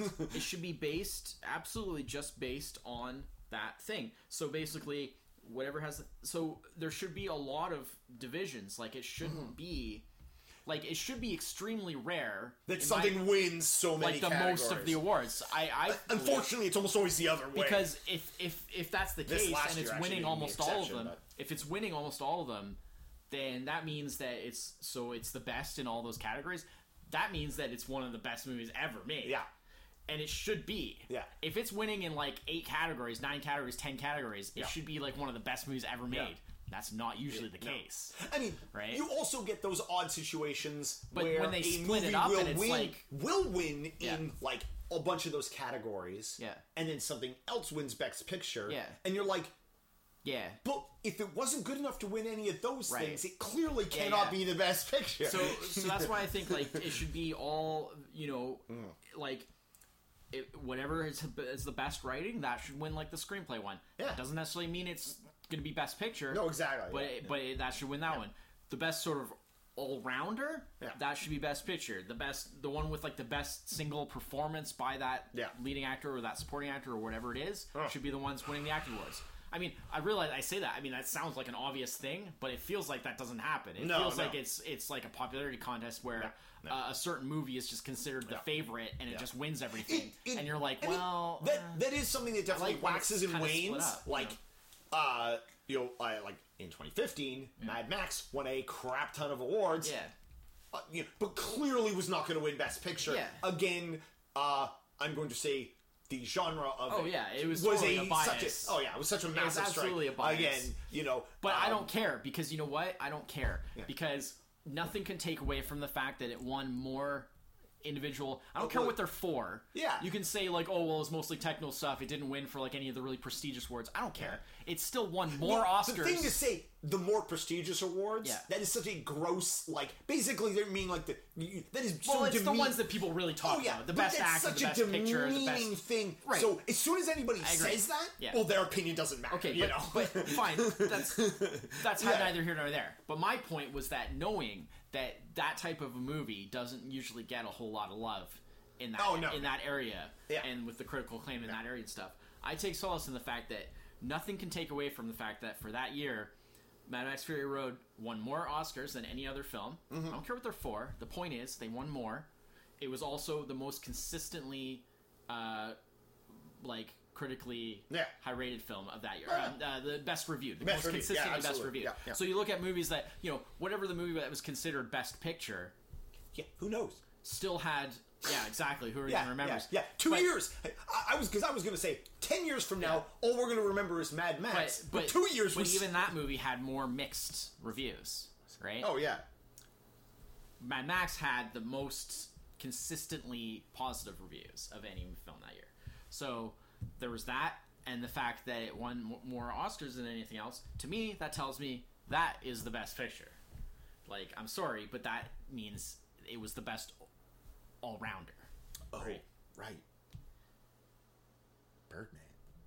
Okay, but you see what I'm saying? Yeah, oh no, absolutely. Yeah. I'm not saying that it needs to win for other things, like acting and things like that. Like, I'm sure, like, it wasn't really a movie that was really about acting, really. No. You know, and or even, like, screenplay, really, because, you know, I mean, for one thing, your main character barely said anything. but as an all-rounder... that doesn't necessarily mean... But as an all-rounder... Yeah. Right? To me, as an all-rounder, it was the best Oh, film of that year. Absolutely. So therefore, that should have been Best Picture. It was both of our top, without a doubt. Anyways, that's the whole kind of going off on a tangent there, but it's on addressing something. Justice that L.A. Confidential. But it's addressing something, that I think is a valid thing. Yeah. So, all right. That being said, go see L.A. Confidential if you want to run through the. Yeah. Okay. All right.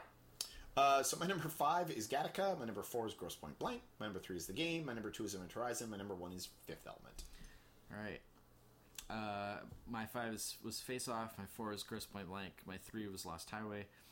My 2 was Fifth Element, and my 1 was LA Confidential. So in the realm of also rounds, like I had Face Off and LA Confidential. You can say which ones you have. I'll chime in, and then I'll fill in any that you don't have that I have. Oh yeah. I like Men in Black a lot. Okay, that's real good. Yeah. I enjoy it as like an entertaining, like as a piece of just kind of like entertainment. Yeah. But I mean, I don't feel like it's anything. Again, genius. Not on my list, yeah. But it. I mean, they made some sequels and stuff, but I feel it's a very like. What's that other movie that's like Men in Black? Yeah. Well, a lot of stuff since then that's copied. But that's it. Yeah, when it came out. Yeah. I like Con Air. Yep. I have Con Air on my also runs. Con Air actually just. I may also. Con Air. I may like Con Air a tiny bit more than Face Off. Okay, well, I'll say because those were the two. Oh, those that were fighting most in for contention for that. Yeah. And I decided to go with Face Off because of the uniqueness. Yeah. Of what they did with the actors and the roles. Con Air was a little more by the book. Yeah. Con Air is very by the book, but it's so brilliantly made. Like it's one Con Air, like for just straight action movies of that type. Where there's nothing real kind of hinky going on. There's nothing tricky about it. There's nothing super original about it. But it's just a straight up great action film. Con Air is one of the best. Like it is so well made. It has great actors. With I mean Nicolas Cage even did great. One of his best roles, but also again a character play where he plays it a little more straight. Buscemi, Malkovich. There's some great people in that, right? Yeah. So it's just a very good, very strong action movie. Buscemi. They play that so well the whole movie. He's this crazy, insane guy. It's a really good film. Yeah. Another airplane movie, Air Force One. Yep. Also a very solid action film from that time. Yep. I think very it well regarded. Came out. Both of those are very well regarded by. For once, critics actually did like very well regard both those movies because they were both very well made action films and. They were well appreciated. I think a lesser known film that I really liked. It surprised me a lot. I kind of didn't expect anything from it because I went in not knowing much about it. But was Wag the Dog. Oh yeah, Wag the Dog. I forgot about Wag the Dog. Wag the Dog was good. I didn't see it. I think it's that kind of like I didn't see it on any lists, so I forgot about it. But that's a good film. It's political. It's just kind of satire.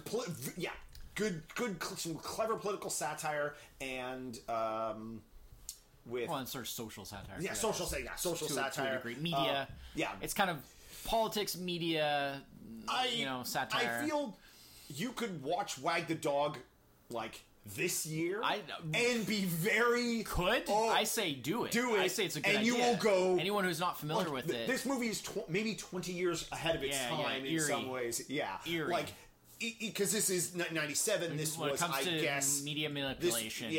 which is something that's like in Wag the Dog is like somewhat funny satire. Where like you could make Wag the Dog now, and it would be super sinister and depressing. Yeah. The 2017 version of Wag the Dog would just be sinister and depressing. No, that's a really good one. I didn't see that listed on the thing, so I forgot about it. And it's like the title means nothing. Like I think is why I think like people are like, well, what's that movie about? Who's in that movie? Like, what is it? Wag the Dog. For Wag the Dog, because it's a play on words that when I saw it, until they actually brought it up in the movie, I didn't know either. And the last one on my list was The Man Who Knew Too Little. Yep. That came up when we talked about Bill Murray actually a couple episodes ago. It's a great comedy. Yeah. I mean, again, it's not going to really make any like lists really because sort of it's just a comedy. There's nothing really special about it. Yeah. But it's just funny and entertaining. Bill Murray does the mistaken secret identity, mistaken for 007 kind of role where So, all right, he's too stupid to fail in it. So for mine, I have. I wanted to bring up Titanic because it is a very impressive achievement. I already said everything I wanted to about it, but yeah, it is a very impressive achievement. It's kind of where it took a turn as far as my fandom of James Cameron goes, because it went off in a different direction from what sort of I'm really into. But it is very impressive. Mm-hmm. I mean, there's no doubt about it. Like it's a very impressive achievement. Boogie Nights. I really like Boogie Nights. That was another contender for possible number 5. Especially, I like Boogie Nights. I don't really like. I was never as drawn to it as I don't really like but, any of other Paul Thomas Anderson films. I've just never really been into his thing. But just something about Boogie Nights. The timing was right. The people involved were right. I don't know what it is exactly. It just kind of. No, it's a good movie. It's good. Yeah, it's good. There's definitely a movie that I appreciate. It's also very kind of. It has some really funny stuff, but it's also kind of depressing. Yeah, it is. It has some like really just like this is horrible. It is a movie I definitely appreciated more. I think the second time I saw it than the first time. Yeah. Where I think the first time really good DVD release. It has a ton of extras and a ton of nice. bonus stuff and a really nice package. No pun intended. Hilariously appropriate. But that was rare back then. That was rare back then. So, it's always cool to see that. The game you had on your list, I had it on here just because obviously we've already talked about it. Life is Beautiful was really good. Yes. That was best foreign film at the Oscars, and that was one that, like, at the time I was like, I know that's going to be good, but I don't want to be sad, so I'm not going to watch that movie. And then I watched it later. I mean, it is sad, but it's also very funny and very like heartwarming, and as the title suggests, it is a beautiful movie. Yeah, like it's really good. It's real nice. Con Air we talked about. Copland. Copland was the one that was gonna be my 5, and then I decided to drop it because of the similarity to LA Confidential being about police corruption. I know I've seen it, but Copland is a contemporary film as opposed to a period. Yeah. But it's also about. It's basically about. It's the Who's film. in it? It's the movie. It's Sylvester Stallone. That's the Sylvester Stallone one. Harvey Keitel. Right. Yes. Okay, I remember now. Yes, yeah. It's basically it's the movie that made everyone remember that Sylvester Stallone actually can act. Yeah.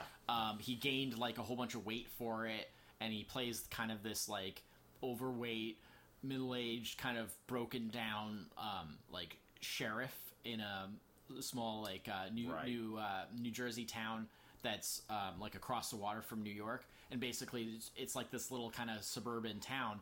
So all these like high level like New York cops have their homes there, right? Like they're like NYPD cops have like their homes there with like their families and stuff, and they are all like super corrupt.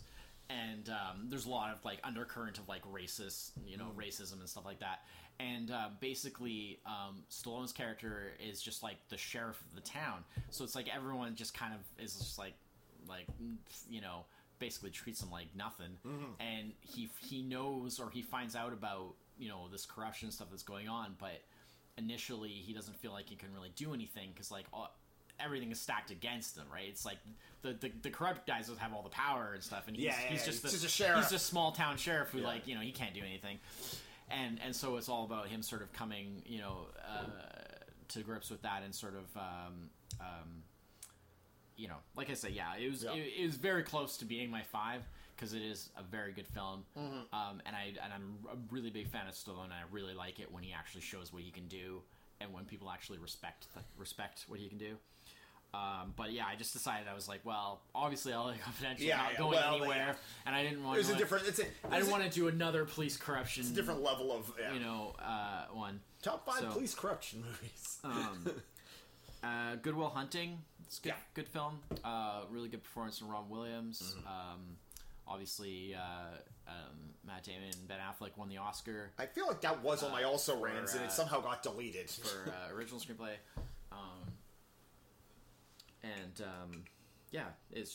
It's good.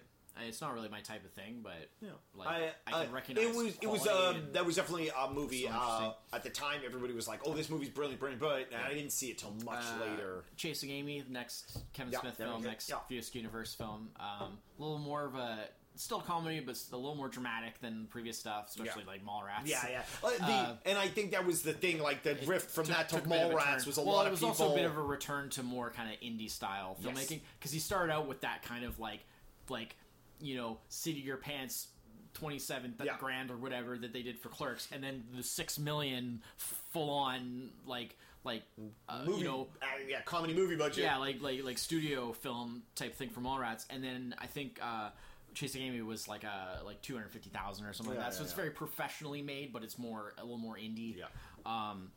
Doesn't show though. But I think that what I'm trying to say is I feel like that's where he exists. He exists best in that space, and I think that it was a good idea after what happened with Mallrats to kind of retreat back a bit. The thing is you watch Mallrats and you watch Chasing Amy, and somebody says Mallrats is 6 million, Chasing Amy is 250,000. You're like, where did they spend that 6 million in Mallrats? Oh, it's obvious because everything is just more like. But even if they spent that 6 million in Mallrats, how did they do Chasing Amy for 250,000? It doesn't feel like those are like one's a AAA film and one's like an indie film. Like it's. Air Force One you mentioned. Man Who Knew Too Little you mentioned. Another comedy from that time that is worth mention is In and Out. Which is from 97, because it's another Frank Oz directed, and he pretty much always does really good work, with Kevin Kline, who pretty much always does really good work, Joan Cusack again. God damn, it's possible to Google. Yeah, that's another one I saw in the theater at the time. Quite enjoyed it.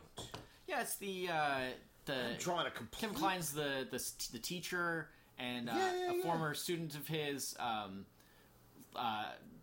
wins like an Oscar or something like that, and he basically like inadvertently outs him to like the world as being gay, and he didn't even know himself that he was gay at that point, and it sets off this whole crisis of self, of like where he has to come to terms with the fact that he is gay.